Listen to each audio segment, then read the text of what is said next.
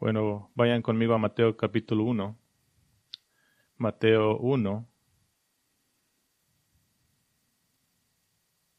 Y vamos a casi hacer un versículo esta mañana. Tengo mi nueva Biblia de Legacy y los libros están en el orden. Mateo 1:1. Libro de la genealogía de Jesucristo, hijo de David, hijo de Abraham. Oremos en este tiempo juntos. Padre, venimos a ti agradecidos por la palabra de Dios, las primeras palabras del Nuevo Testamento, la revelación tuya. Señor, mientras empezamos nuestro camino en este glorioso Evangelio de Mateo, oramos, Dios, que miremos a Cristo en toda su gloria y oramos que miremos nuestro pecado en todo su horror y oramos que veamos la cruz en todo su ser. Así que, Señor, pedimos este día que bendigas nuestras mentes y nuestros corazones para que estén unidos a tu iglesia y seamos seguidores fieles de Cristo Jesús. Lo oramos en el nombre de Cristo Jesús. Amén. Amo la historia de la iglesia y uno de mis héroes es un hombre llamado Juan Crisóstomo. Crisóstomo nació en la ciudad de Antioquía de Siria en el año 347 después de Cristo. Y una nota, es la misma ciudad a la cual el apóstol Pablo fue enviado en sus viajes misioneros por los ancianos de Antioquía. Crisóstomo fue nombrado arzobispo de la iglesia de Constantinopla, lo que significa que era el pastor principal de todos los creyentes en esta gloriosa ciudad, la actual Estambul, Turquía. Y de hecho, Crisóstomo es un apodo que significa boca de oro, y se le considera uno de los primeros ejemplos consistentes conocidos de predicación expositiva, versículo por versículo, y durante muchos años, llevando a su pueblo versículo por versículo a través de varios libros de la Biblia, insistió en tomar la Biblia literal e histórica, y rechazó el método alegórico de interpretación de la Biblia que era tan frecuente en su época. Y no puede haber duda de que los sermones más leídos de Crisóstomo son sus mensajes a través del Evangelio de Mateo. Predicó 90 sermones a través del Evangelio de Mateo. Su mensaje introductorio tenía 17 puntos en los que le daba una visión general de los propósitos del Evangelio. De hecho, le dio un apodo, lo que los llamó las buenas nuevas de Mateo. Y al estilo clásico de Crisóstomo, al final de su punto 16 fue una advertencia de que era mejor que su congregación escuchara o se perderían la bendición de Mateo. Él dijo, ¿cómo es que esperan obtener la bendición que se les prometen cuando ni siquiera atienden a lo que se les dice? Pero su iglesia estaba llena y dispuesta a escuchar la palabra de Dios, particularmente cuando predicaba a través de Mateo. Si miran la influencia del Evangelio de Mateo no puede ser subestimada en la iglesia. En las colecciones más antiguas de los libros del Nuevo Testamento, Mateo siempre se coloca en primer lugar, 100% de las veces. Inicialmente en la iglesia primitiva, el Evangelio de Mateo fue el más influyente. El erudito del Nuevo Testamento R.T. France señaló que es un hecho que el cristianismo de la corriente principal fue desde principios del segundo siglo en adelante en gran medida el cristianismo de Mateo, que el Evangelio de Mateo esencialmente creó el clima inicial del cristianismo de los primeros siglos. No es de extrañar que los eruditos liberales durante años hayan estado tratando de hacer creer que Mateo fue escrito mucho más tarde, pero la tradición de la iglesia primitiva es consistente en que el Evangelio de Mateo fue escrito primero. Probablemente entre el 40 y 50 después de Cristo, algunas décadas o dos después de la ascensión de Cristo y el nacimiento de la iglesia primitiva. Y esta mañana me gustaría comenzar el proceso de explorar el Evangelio de Mateo juntos. Voy a tomar 2 mensajes para presentar todo el libro y luego, después de la conferencia bíblica Steadfast, comenzaremos a caminar a través de nuestra primera serie en Mateo 1 al 4 que llamé La Primera Venida del Rey Jesús. Tendremos 14 semanas en el Evangelio de Mateo, pero la primera es la venida del Rey Jesús. Ahora, la próxima semana vamos a tomar una visión general del todo el libro en un solo mensaje para sumergir nuestros pies. Pero esta mañana me gustaría centrarme en este importante impulso de Mateo que que refleja el título de nuestra primera serie, que veremos 4 hechos. Veremos 4 hechos diferentes de la primera venida del Rey Jesús. Y les va a ayudar a ver el Evangelio de Mateo. Son hechos muy simples, fácil de entender, pero son fundamentales. El primer hecho es que Mateo anuncia el reino. Y se los voy a dar de una vez todos. El primer hecho es de que Mateo anuncia el reino. El segundo hecho es de que Jesús es el rey del reino. Jesús es el rey del reino. El tercer hecho es de que Mateo enseña el reino. Mateo enseña el reino. Y el cuarto hecho es de que Israel es el foco del reino. Israel es el foco del reino. Así que vamos a empezar y lo vamos a repetir. Mateo anuncia el reino. Es el primer hecho. Aprenderemos más sobre Mateo mismo en mensajes posteriores, pero basta con decir que era un recaudador de impuestos pecaminoso, uno que extorsionaba a sus compañeros judíos en nombre de Roma, la cual controlaba a Israel en el momento del nacimiento de Cristo. Los evangelios de Marcos y Lucas usan el nombre hebreo de Mateo, le dicen Leví, pero Mateo siempre se refiere a sí mismo como Mateo. Es como decir nosotros, yo soy un pecador salvado por gracia. Él siempre se refiere a sí mismo por su nombre de Mateo. Y Mateo claramente estaba escribiendo este evangelio inicialmente a una audiencia de judíos. Hay muchas piezas sobre esto y es importante tener en cuenta esta audiencia original porque fueron los destinatarios originales de la revelación concerniente al reino de Dios. Romanos 3 dice que a través de los judíos vinieron los oráculos de Dios, las escrituras. Pero aquí está la pista de que Mateo está escrito principalmente para una audiencia judía. Primero que nada, el vocabulario es judío. Tenemos frases como Padre Celestial 15 veces y Reino de los Cielos 32 veces. Hay términos arameos no traducidos que el judío reconocería como Raká o Corbán.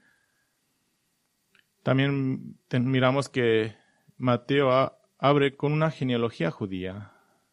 Como dijo uno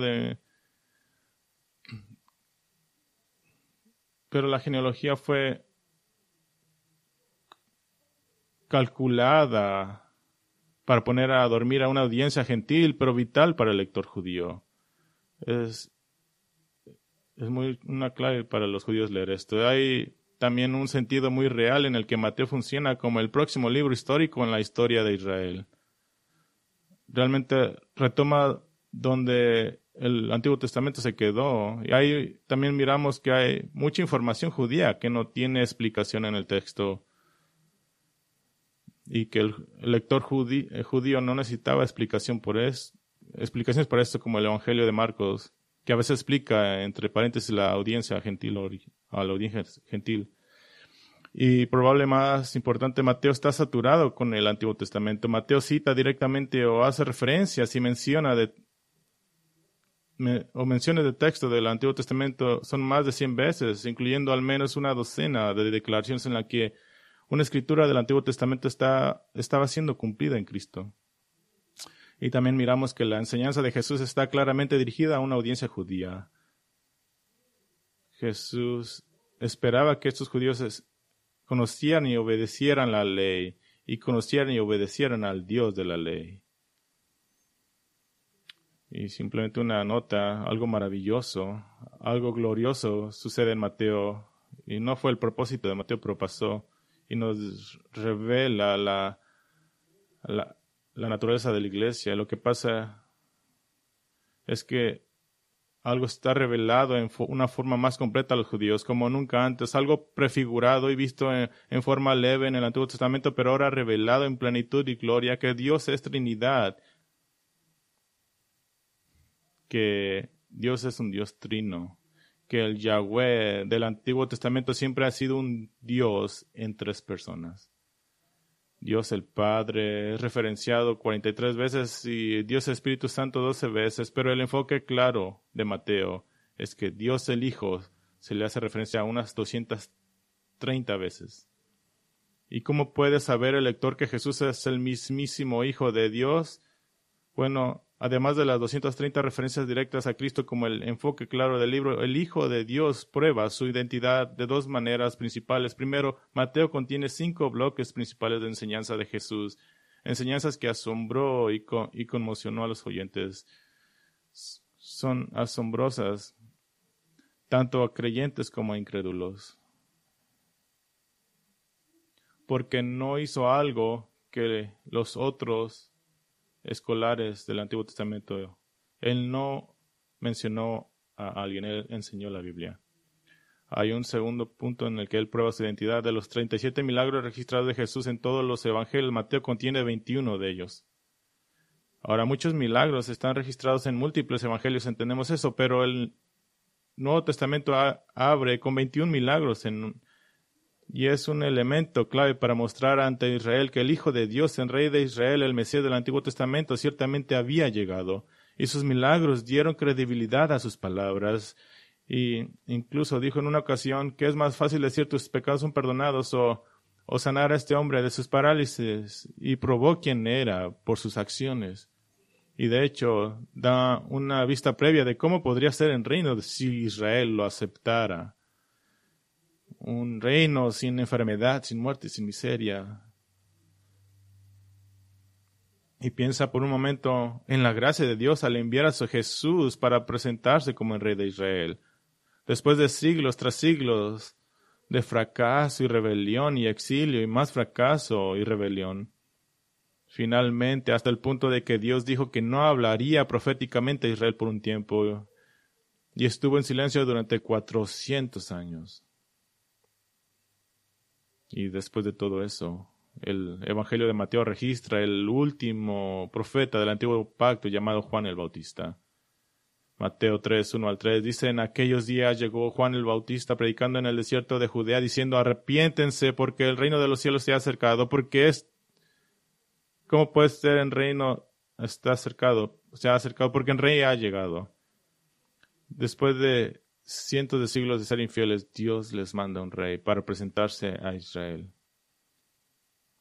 O tristemente, Mateo registra esta historia en términos generales. El nacimiento del rey se registra en el capítulo 1 y 2. La introducción al rey se da en el capítulo 3 al 7. La autoridad del rey se demuestra en el capítulo 8 al 10. Y el centro del libro, los capítulos 11 al 13, registran la oposición de Israel a su propio rey. El rebelarse.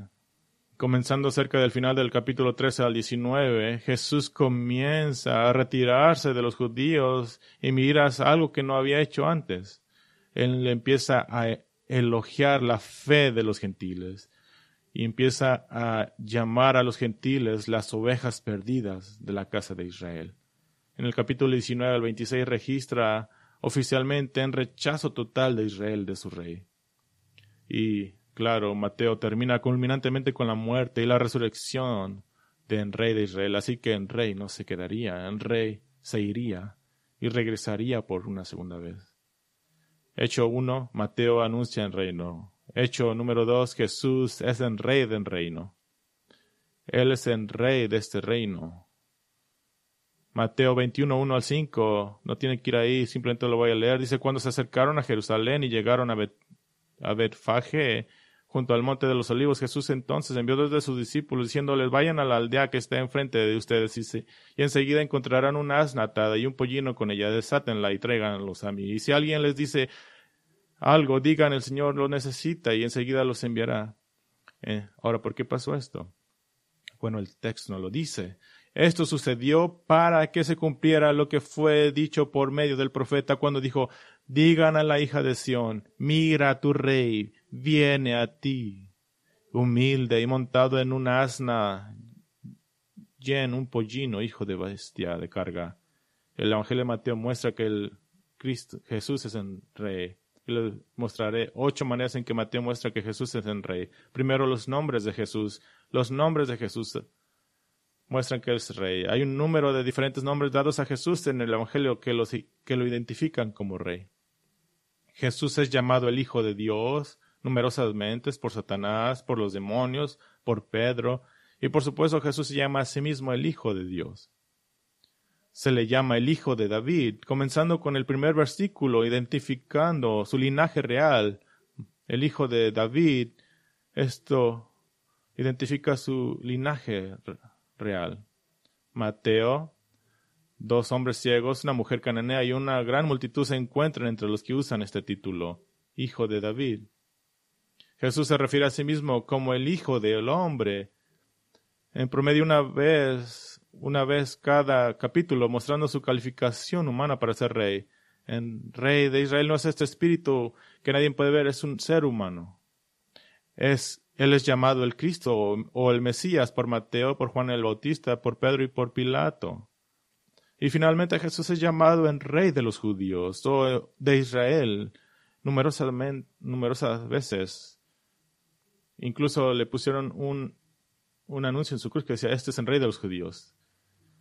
La segunda manera en que identificamos a Jesús como el Rey de los judíos es la identificación de Jesús. Mateo 1:1 hace una clara presentación de Jesús como Rey de varias maneras. Solo el hecho de que Mateo se toma la molestia de incluir una genealogía que muestre el linaje legal de Jesús a través de José hasta David demuestra la intención inmediata de Mateo de construir el caso de que Jesús es el Rey de Israel. Y esto es muy importante porque para cualquier judío, si le dices, te puedo mostrar quién es el Rey, él inmediatamente diría, ¿quién es su padre y sus ancestros? ¿Y cómo se relaciona con David? Sería la primera pregunta. Mateo identifica a Jesús como el Mesías, como el hijo de David y el hijo de Abraham. Ahora, este versículo también es clave porque tiene la sensación de continuar algo. ¿Qué es lo que está continuando? Está continuando Génesis 5:1, que dice, este es el libro de las generaciones de Adán. Es la misma frase, básicamente, continúa desde Adán. ¿Y por qué eso es importante? Adán fue creado para gobernar como rey sobre la tierra. Fue hecho a la imagen de Dios como representante de Dios, pero fracasó en esa responsabilidad. Así que siempre fiel a su propósito, Dios enviaría a otro representante humano para ser rey. Pero esta vez el rey sería un divino Dios hombre, el mismo Hijo de Dios. Hay una tercera forma en la que sabemos que Jesús es rey, la adoración de Jesús. La adoración de Jesús. Mateo registra que los magos del este vinieron a adorar al rey de los judíos, capítulo 2:2. Y miramos la aparición de la estrella milagrosa en beneficio de los magos para poder encontrar a Jesús. Mostró que Dios estaba detrás orquestando esta adoración de su Hijo. No era la idea de Jesús, no fue un bebé diciendo, oh, me gustaría ser adorado. Era la idea de Dios, la voluntad de Dios. Y cuando encontraron a Jesús le dieron regalos que uno le daría a un rey y lo adoraron como uno adoraría a Dios.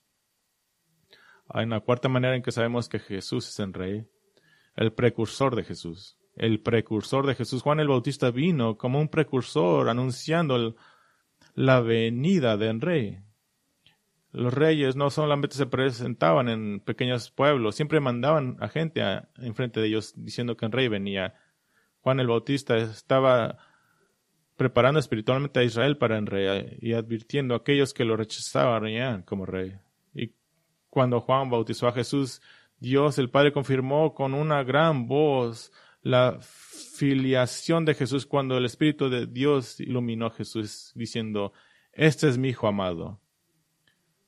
El quinto hecho es la tentación de Jesús. Jesús soportó la tentación en el desierto y esta posición victoriosa contra el gobernante de este mundo, Satanás, dio un anticipo de la victoria final que el Rey Jesús tendría sobre este enemigo tanto en la cruz como en los últimos tiempos. Hay una sexta forma en la que sabemos que Jesús es el Rey y esa es la predicación de Jesús. La predicación de Jesús. La primera nota de la predicación que Mateo hace de Jesús es que él comenzó a llamar al arrepentimiento porque, como dice Mateo 4:17, el reino de los cielos se ha acercado. En otras palabras, el reino está cerca. Inmediatamente está predicando el reino. En el sermón del Mateo, en el sermón del monte, en Mateo 5:7, Jesús comienza a entrenar a sus discípulos o súbditos en la justicia que se refleja en un creyente del reino. inmediatamente comienza con una cualidad de carácter de un ciudadano del reino, de pobre en espíritu. Su descripción en las bienaventuranzas son indicativas de las cualidades de una persona salva, un ciudadano del reino. Jesús está entrenando y formando a sus súbditos según el estándar de justicia de Dios mientras Él está en la tierra. Y esta es una obra que será continuada por el Espíritu después de la ascensión y de Pentecostés. Hay una séptima forma en que sabemos que Jesús es rey.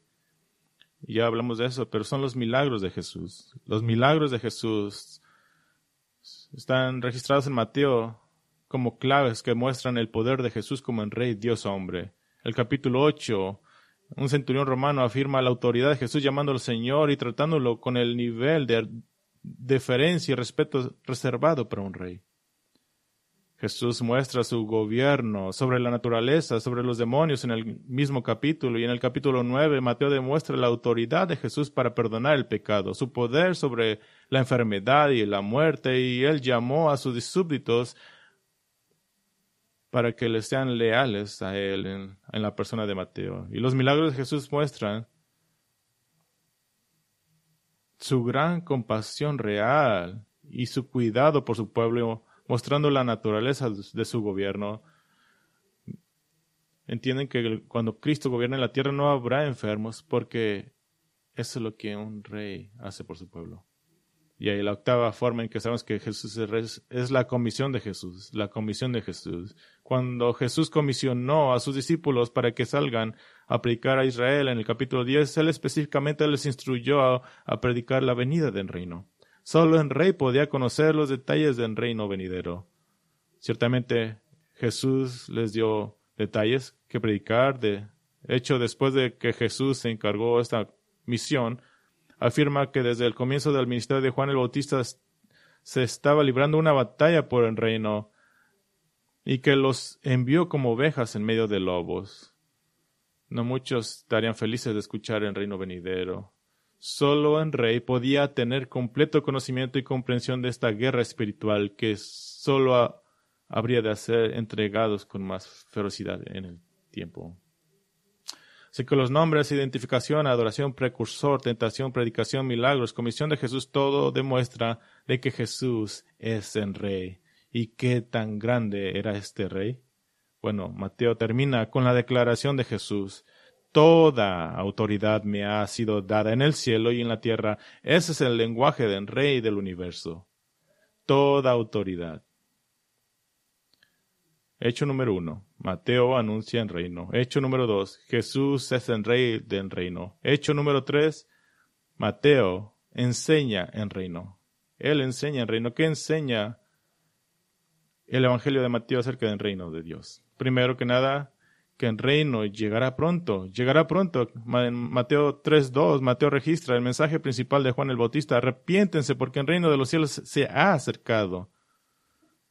Este es el mensaje exacto que Jesús predicó en el 4:17 y el mensaje que Él comisiona a sus discípulos a predicar en el versículo 10 y versículo 7. La implicación es un sentido de urgencia, un sentido de que el tiempo se agota. Eso fue hace 2000 años.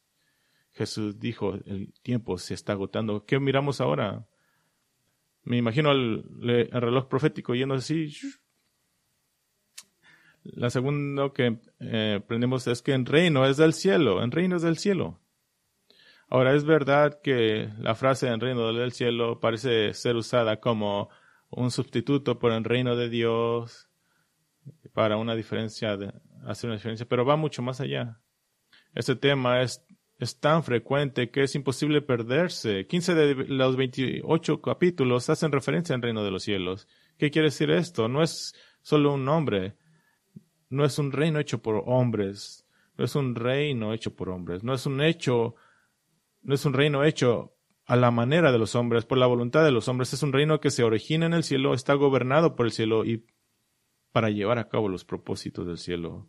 La tercera cosa que aprendemos es que el reino es el reino de Dios. Las 4 veces que se usa este término de reino es usado por Jesús. Jesús da prueba de que el reino de Dios está siendo ofrecido a Israel en este momento por su demostración de poder al expulsar demonios por el Espíritu de Dios. Y cuando los expulsaba por el Espíritu de Dios, él decía esto. En Mateo 12:28 dice, pero si yo expulso los demonios por el Espíritu de Dios, entonces el reino de Dios ha llegado a ustedes. Y en cualquier punto, los israelitas podían haber llegado y decir, tú eres nuestro rey. Él da una declaración acerca de la dificultad de un hombre rico para entrar en el reino de Dios. Capítulo 19:24. Y él decreta que los recaudadores de impuestos y las prostitutas entran en el reino de Dios antes que los santurrones en el capítulo 21, versículo 31. Y solo el Dios puede hacer esto. Él decreta quién no será parte del reino de Dios. El hecho de que el reino es el reino de Dios es vital.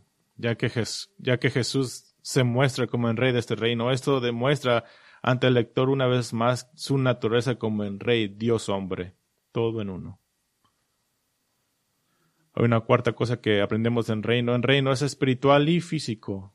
En reino es espiritual y físico. El sermón del monte muestra la clara naturaleza espiritual del reino. Jesús enseña acerca de las actitudes internas, que debes ser pobre en espíritu, humilde, que debes buscar la justicia, etc. Estas son características que caracterizan a la persona regenerada del reino de los cielos. Y el Sermón del Monte es un manifiesto del reino, el resultado del nuevo pacto que pronto llegará. Capítulo 13:43 enseña claramente que su reino será habitado por aquellos que son hechos justos. ¿Qué nos dice eso? Nos dice que el reino también es de naturaleza física. En Mateo 22, Jesús afirma la resurrección física de todos los que lo recibieron como Señor y Salvador y Rey. Y Él allana el camino hacia este hecho con su propia resurrección en Mateo 27. Así que el reino es espiritual y físico. No hay argumento para esos dos, son ambos. Hay una quinta cosa que aprendemos del reino de Mateo. El reino será un reino purificado. El reino será un reino purificado. No todos son invitados. En Mateo 13, Jesús da varias parábolas para demostrar esta purificación. Él dice, los inicuos serán arrojados al horno de fuego. El pez malo, en su ilustración, será desechado. Los malvados serán separados de los justos y arrojados al horno de fuego, el lugar del llanto y el crujir de dientes. Versículo 49. ¿Cómo se muestra esta purificación? Es muy simple. Para ser parte del reino, debes ser purificado, debes creer en el Evangelio, debes recibir humildemente a Cristo como el que pagó el castigo por tus pecados, o no puedes ser parte del reino. Debes ser trasladado del reino de las tinieblas al reino de su luz. Hay una sexta cosa que aprendemos en reino, y esto es muy importante. El reino es el reino profetizado del Antiguo Testamento. El reino es el reino profetizado del Antiguo Testamento. El reino del que se habla en Mateo no es una versión renovada en la que ahora se centra únicamente en la iglesia sin más mención de Israel como nación. Las promesas del Antiguo Testamento de un reino no están ahora espiritualizadas para significar solo verdades espirituales en el reino. No, Dios le prometió a Abraham que los reyes vendrían de él, y Dios le prometió a David que un rey vendría de él, aquel que reinaría por los siglos de los siglos. Y Dios le prometió a ambos que este rey gobernaría en la tierra que le fue dada. En el Antiguo Testamento llamada la tierra prometida, y es por eso que Mateo 1:1 es tan vital al identificar a Jesús como el hijo de David y como el hijo de Abraham. Ahora, ¿por qué listar a David primero? Porque David fue el último rey de Israel de quien Jesús desciende. Y esto es tan vital. El reino es exactamente el mismo reino profetizado en el Antiguo Testamento. De hecho, hay algo. Jesús declaró que cualquier escriba experto en el Antiguo Testamento que se convierta en discípulo del reino está sacando tesoros que son tanto nuevos como antiguos. ¿Qué quiere decir eso? Que el reino que es nuevo es todo lo que Jesús le está enseñando en reino, que el Antiguo Testamento no revela, y el tesoro que es antiguo es todo lo que sacan del Antiguo Testamento, lo pones junto y tienes una vista total de un solo reino que siempre ha sido predicho.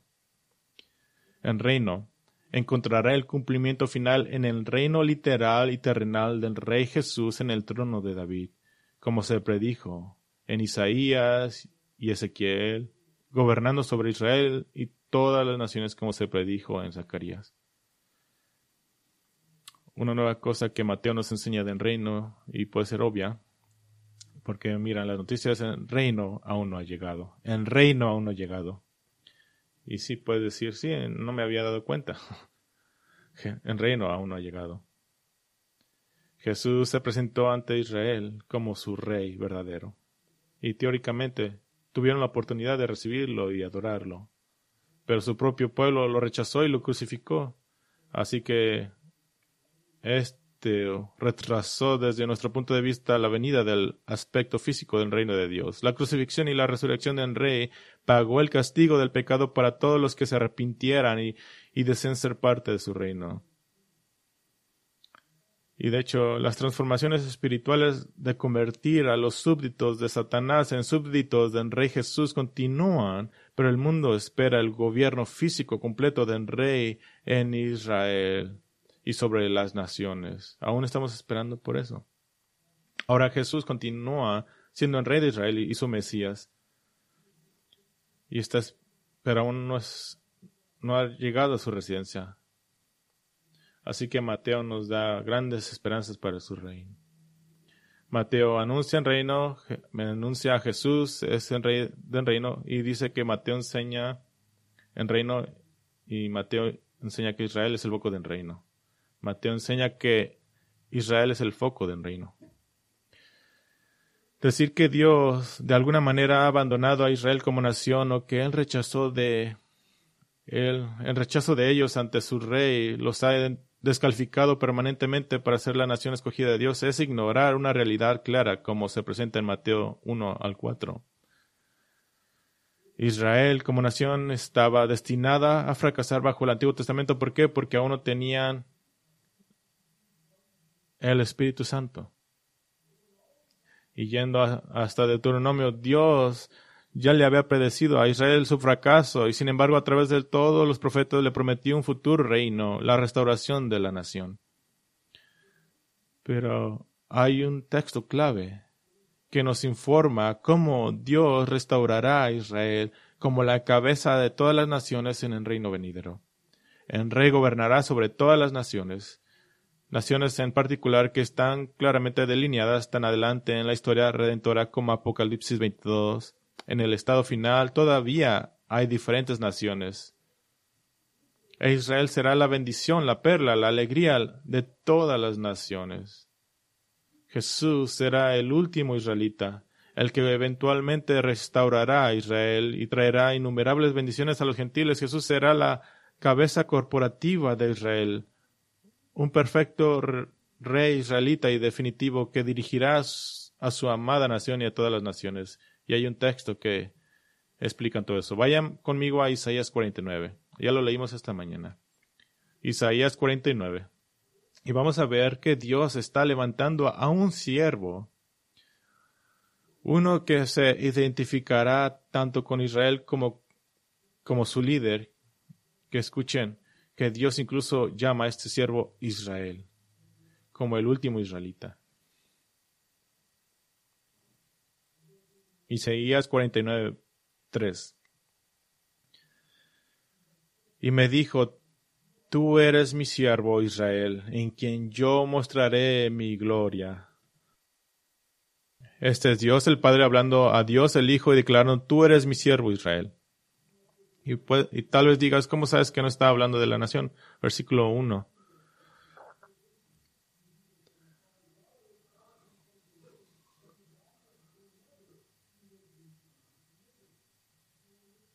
Esa no es una nación, es una persona. Versículo 4. Y yo dije: en vano he trabajado, en vanidad y en nada he gastado mis fuerzas, pero mi derecho está en el Señor y mi recompensa con mi Dios. Esta es una pregunta retórica, con Cristo básicamente preguntando: ¿será que la obra que haré por ti será en vano? Y la respuesta es clara: no. El Hijo de Dios responde a su propia pregunta retórica mientras relata lo que Dios el Padre le ha dicho. Esto es lo que Dios el Hijo le dice que Dios el Padre le dice. Versículo 5. Y ahora dice el Señor, el que me formó desde el seno materno para ser su siervo, para hacer que Jacob vuelva a él y que Israel se reúna con él, porque honrado soy a los ojos del Señor y mi Dios ha sido mi fortaleza. Dice él, poca cosa es que tú seas mi siervo, para levantar a las tribus de Jacob, para restaurar a los que quedaron de Israel. Miren, paren ahí. Este es Dios afirmando que el siervo un día va a levantar las tribus de Jacob y restaurar la nación de Israel a toda su gloria que tenía que tener. Pero Dios dice, pero eso no es suficiente. Eso no es suficiente gloria. Así que seguimos. También haré luz a las naciones, de las naciones, para que mi salvación alcance hasta los confines de la tierra. ¿No están agradecidos que Dios el Padre glorificará a Dios el Hijo con todas las naciones? Si tú has estado la semana, si has estado en Bakersfield, parecería que es el fin del mundo. Jesús es llamado Israel como el perfecto representante de Israel, no para reemplazar a Israel, sino como el perfecto israelita que al final de la historia redentora restaurará a la nación bajo él.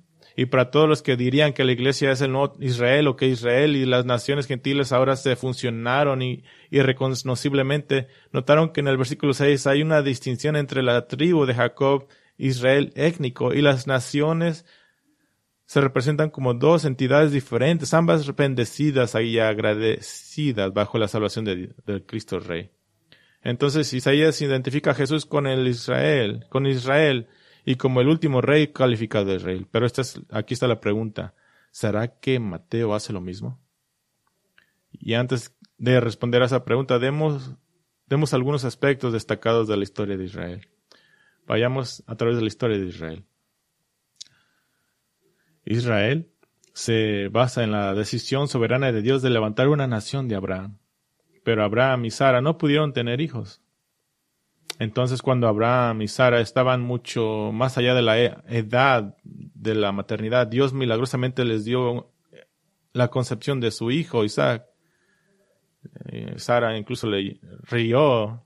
El hijo de Isaac, Jacob, tuvo 12 hijos, 10 de los cuales se deshicieron malvadamente del favorito de Jacob, José, vendiéndolo como esclavo. Pero José terminó como primer ministro de Egipto y fue enviado por Dios para salvar a toda la región de una hambruna venidera. De hecho, toda la familia de Jacob, un total de 70, fueron llevados a Egipto. ¿Por qué razón? Para refugiarse de la hambruna. Pero finalmente, un faraón que no conocía a José se levantó y por temor a Israel, temor de que Israel pudiera usurparlo, miramos a un rey celoso y temeroso. Y este rey esclavizó a los crecientes cientos de miles y luego millones de israelitas por temor. Y de hecho, para tratar de evitar que Israel se multiplicara, este temible rey ordenó la triste matanza de los niños israelitas que nacían. Pero Dios salvó a un niño clave, uno llamado Moisés, que guiaría a su pueblo a la salvación de Egipto, sacándolo de la esclavitud. Así que a través de Moisés, Dios llamó a Israel fuera de Egipto y los llamó a una tierra que heredarían. Y después de 10 plagas, Faraón parecía dejar ir a Israel, pero luego se retractó y persiguió a Israel con su ejército, y Dios salvó a Israel milagrosamente llevándolo a tierra firme a través de en medio del Mar Rojo. Y pueden recordar que esa fue una cosa que les dio miedo. ¿Cómo se sentirían ustedes al caminar por 2 paredes de agua? ¿Qué estaba significando eso? Estaba significando que tenían que confiar en el Señor. De hecho, 1 Corintios 10:2 dice que este fue el bautismo de Israel en Moisés. Lo que significa que debían sus vidas a Dios. Habían estado esencialmente donde deberían haberse ahogado y ahora estarían justamente obligados a obedecer a Dios. El Mar Rojo fue una especie de bautismo, una declaración de fe en Yahweh. Hablando de Moisés, cuando el pueblo fue llevado al desierto a los pies del monte Sinaí, Moisés recibió la palabra de Dios, los 10 mandamientos, y el profeta instruyó al pueblo en el desierto. Pero en su viaje hacia la tierra prometida, la gente fue acosada por el miedo y por la queja. Pero pero era hora de tomar posesión de lo que Dios le había dado. Moisés envió 12 espías a Canaán y cuando regresaron informaron de una tierra gloriosa, pero 10 de los 12 temían a las personas que vivían allí, por lo que la gente en su conjunto también tuvo miedo y desconfianza en el Señor. Así que Dios condenó a esa primera generación a la muerte. No tenían fe, no confiaron en la palabra de Dios, no confiaron en el carácter de Dios, así que murieron vagando por el desierto durante 40 años. La primera generación que había tenido miedo se había estado quejando, incluso desde el monte Sinaí había sido tentada a adorar ídolos. Eran un desastre. De hecho, a Israel se le había dado una misión. Se suponía que eran la luz de Dios para un mundo pecaminoso. Éxodo 19, 4 al 6. Dios le dio su propósito, ser un reino de sacerdotes. ¿Para qué? Para representar a Dios ante las naciones que los rodeaban. Y de hecho, idealmente, Israel debía habitar la tierra, vivir vidas respetuosas ante la ley con la bendición de Dios sobre ellos, de modo que las naciones vinieran acudiendo a ellos en multitudes, diciendo, ¿cómo es de que ustedes son tan bendecidos? Y podrían haberle dicho, es por nuestro Dios. Pero en cambio, no solamente se convirtieron como sus vecinos, se convirtieron peores que sus vecinos, volviéndose más como sus vecinos en lugar de que fuera al revés. Y vayan conmigo a Mateo 1. Piensa en Isaías 49. Y que uno de los propósitos de Cristo, el siervo, era ser el último israelita. Hacer lo que Israel no podía hacer. Y así mostrarse calificado para ser el Salvador y el restaurador de Israel. Vayamos a través de la historia de Israel otra vez. Israel se basa en la bendición soberana de Dios de levantar una nación de Abraham. Pero Abraham y Sara no pudieron tener hijos. Entonces, cuando Abraham y Sara estaban mucho más allá de la era de la maternidad, Dios milagrosamente les dio la concepción de su hijo Isaac. Mateo 1:1. Libro de la genealogía de Jesucristo, hijo de David, hijo de Abraham. Abraham fue padre de Isaac. La genealogía de Jesucristo comienza afirmando que él desciende de la milagrosa concepción de Isaac. Miren Mateo 1:18. Mateo 1:18. El nacimiento de Jesucristo fue como sigue, estando su madre María comprometida para casarse con José, antes de que se llevara a cabo el matrimonio se halló que había concebido por obra del Espíritu Santo, un nacimiento milagroso.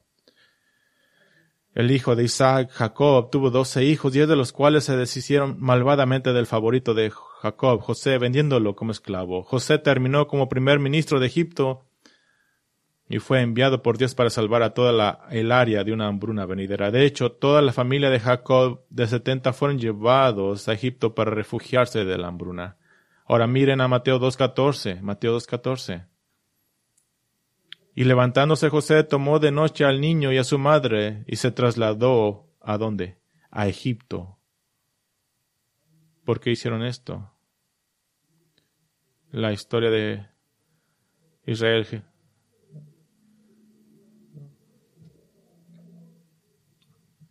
Un faraón que no conocía a José se levantó y por temor a Israel, temor de que Israel pudiera usurparlo, vemos a un rey celoso y temeroso. Este rey esclavizó a los crecientes cientos de miles de israelitas. Jesús se refugió en Egipto debido a un rey celoso. Leamos Mateo 2:13. Dice, después de haberse marchado ellos, un ángel del Señor se apareció a José en sueños diciendo, levántate, toma al niño y a su madre y huye a Egipto y quédate allí hasta que yo te diga.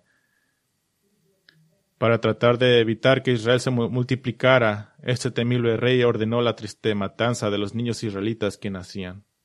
Pero Dios salvó a un niño clave, uno llamado Moisés, que guiaría a su pueblo a la salvación de Egipto, sacándolo de la esclavitud. Mateo 2:16. Mateo 2:16 dice, Herodes, al verse burlado por los sabios, se enfureció en gran manera y mandó matar a todos los niños que habían en Belén y en todos sus alrededores de 2 años para abajo, según el tiempo que había averiguado de los sabios. Así que a través de Moisés, Dios llamó a Israel fuera de Egipto, los llamó a una tierra que heredarían. Mateo 2:15. Mateo 2:15. Estuvo allá hasta la muerte de Herodes para que se cumpliera lo que el Señor habló por medio del profeta diciendo, de Egipto llamé a mi hijo. Después de 10 plagas, Faraón pareció dejar ir a Israel, pero luego se retractó y persiguió a Israel con su ejército, y Dios salvó a Israel milagrosamente llevándolos a tierra firme a través de en medio del Mar Rojo. 1 Corintios 10:2 dice que este fue el bautismo de Israel en Moisés, lo que significa que debían su vida a Dios. Mateo 3:13 al 17. Entonces Jesús llegó de Galilea al Jordán, a donde estaba Juan, para ser bautizado por él. Pero Juan trató de impedirlo, diciendo: yo necesito ser bautizado por ti, y tú vienes a mí. Jesús le respondió: permítelo ahora, porque es conveniente que así cumplamos toda justicia. ¿Qué justicia? El hecho de que Jesús está caminando en los caminos de Israel, pero siendo perfecto. Hablando de Moisés, cuando el pueblo fue llevado al desierto al pie del monte Sinaí, Moisés recibió la palabra de Dios, los 10 mandamientos, y el profeta enseñó al pueblo en el desierto. Ahora Mateo 3:1-3 dice: en aquellos días llegó Juan el Bautista predicando en el desierto de Judea, diciendo: arrepiéntense, porque el reino de los cielos se ha acercado. Porque este es aquel a quien se refiere el profeta Isaías cuando dijo: voz del que clama en el desierto, preparen el camino del Señor, hagan derechas sus sendas. Pero en su viaje hacia la tierra prometida, la gente fue acosada por el miedo y por la queja. Era hora de tomar lo que Dios les había dado. Moisés envió 2 espías a Canaán, y cuando regresaron informaron de una tierra gloriosa, pero 10 de los 12 temían a las personas que vivían allí, por lo que la gente en su conjunto también tuvo miedo y desconfió en el Señor. Así que Dios condenó a esa primera generación a la muerte, a morir vagando por el desierto durante 40 años. La primera generación que había tenido miedo se está quejando. Incluso desde el monte Sinaí habían sido tentados a adorar ídolos. Así como Israel pasó 40 años en el desierto, leamos Mateo 4:1-2. Entonces Jesús fue llevado por el Espíritu al desierto para ser tentado por el diablo. Después de haber ayunado 40 días y 40 noches, entonces tuvo hambre. ¿Recuerda que Dios le dio a Israel maná en el desierto después de dejarlos tener hambre? ¿Recuerdas el por qué? Moisés le dijo a la segunda generación por qué. Él les dijo en Deuteronomios 8:3. La primera generación estaba muerta, pero la segunda le dijo: Él te humilló y te dejó tener hambre y te alimentó con el maná que tú no conocías ni tus padres habían conocido, para hacerte entender que el hombre no solo vive de pan, sino que vive de todo lo que procede de la boca del Señor. Pero aún así la gente se quejó. Lo que deberían haber hecho incluso cuando tenían hambre era creer en Dios y saber que Dios es fiel. Nosotros no vivimos por pan, vivimos por la palabra de Dios. Y ahora Jesús hace lo que el pueblo debería haber hecho cuando pecaron contra el Señor en su queja y murmuración. Mateo 4:3-4. Mateo 4:3-4. Y acercándose el tentador le dijo: si eres el Hijo de Dios, ordena que estas piedras se conviertan en pan. Pero Jesús les respondió: escrito está, no solo de pan vivirá el hombre, sino de toda palabra que sale de la boca de Dios.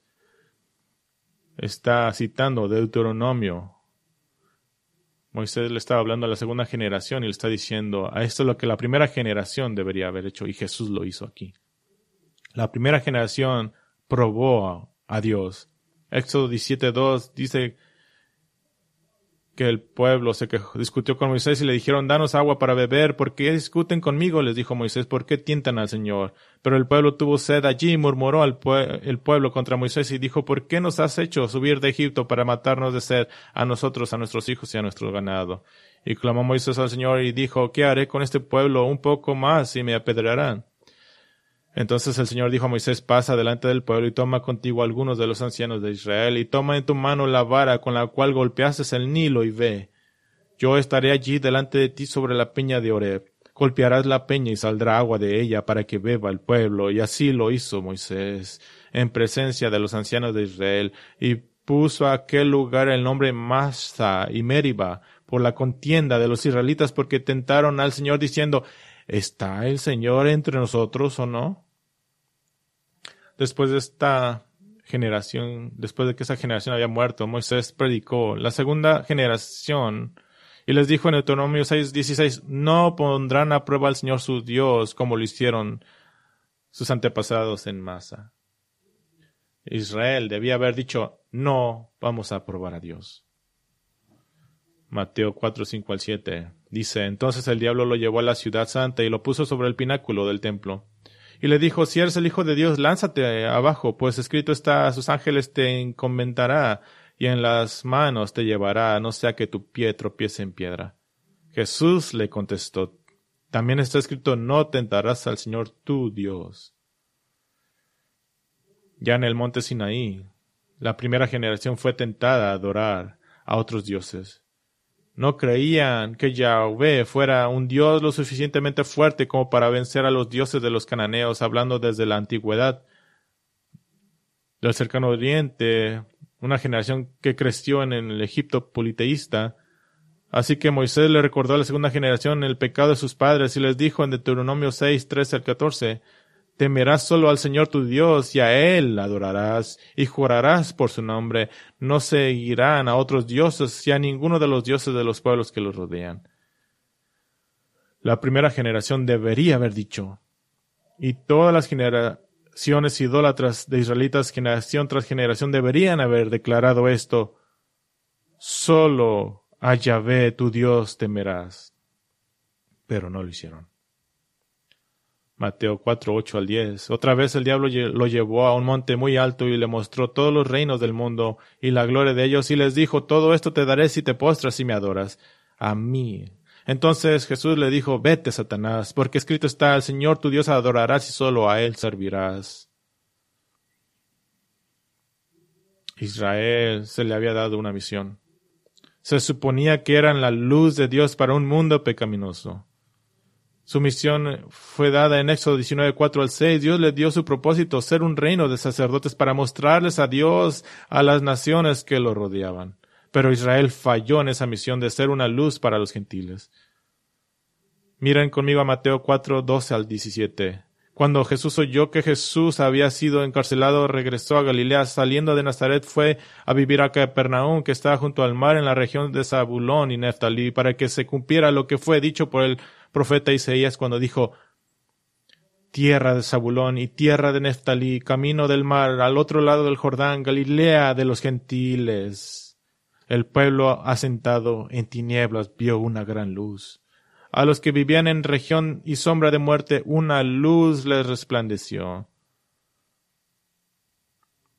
Idealmente, Israel debía habitar la tierra, vivir vidas respetuosas a la ley, con la bendición de Dios sobre ellos, de modo que las naciones vinieran acudiendo a ellos en multitudes.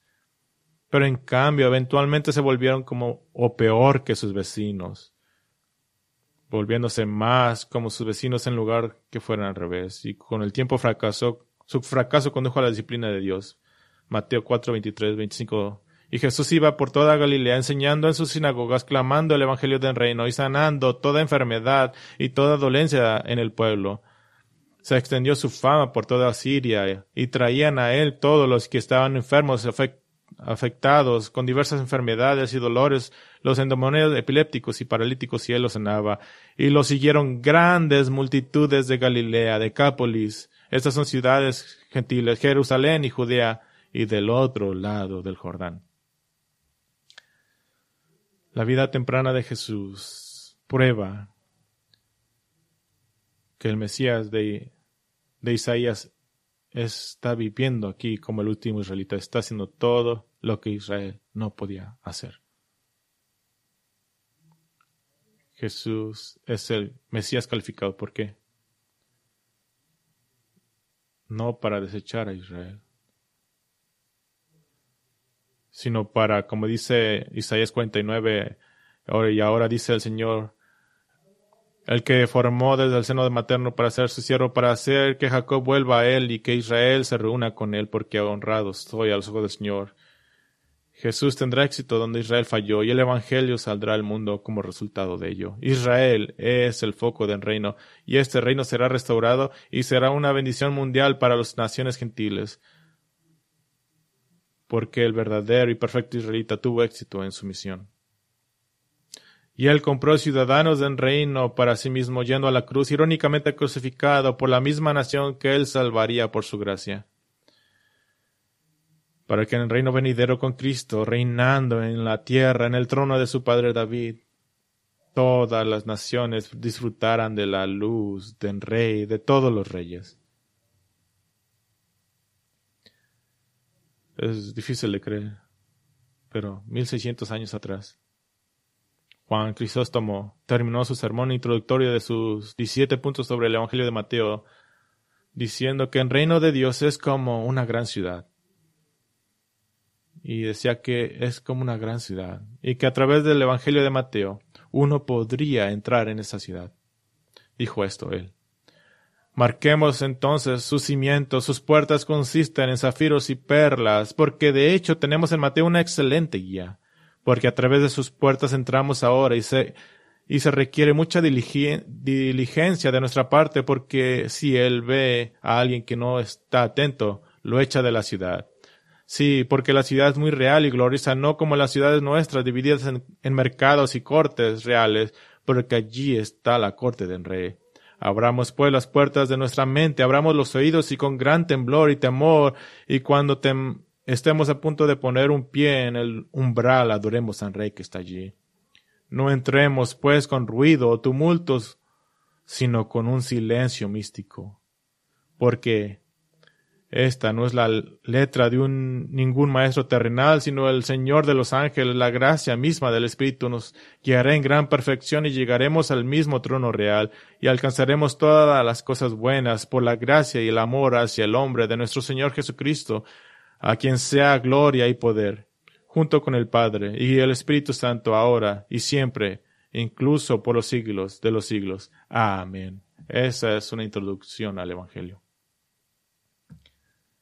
El Evangelio de Mateo es la puerta hacia al reino venidero de Dios. Oremos. Padre, venimos a ti, transfigurados en nuestro corazón y asombrados. Estamos tan agradecidos por el viaje que nos haces y esperamos tener tiempo para ir por todo el Evangelio de Mateo. Que sea un tiempo en el cual entramos en esa ciudad, ese reino glorioso, donde tenemos nuestras mentes iluminadas para entender el reino. Tenemos nuestros corazones ansiosos por el reino. Así que, Señor, te agradecemos por el Rey, te damos gracias por el reino venidero, te damos gracias que le has dado a Cristo tanta gloria para reinar sobre las naciones gentiles también, en las cuales estamos incluidos. Así que, Señor, ahora pensamos en lo que le tomó el llevarnos al reino. Le tomó la muerte de nuestro Salvador Jesucristo, la muerte de nuestro Rey, no como un rey, sino como un esclavo. No en gloria, sino en degradación. Así que ahora, Señor,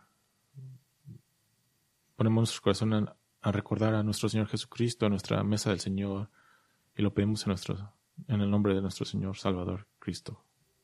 Vamos a transicionar a la mesa del Señor. La mesa del Señor fue instituida por Cristo mismo. Fue el derramar su sangre para pagar por nuestros pecados.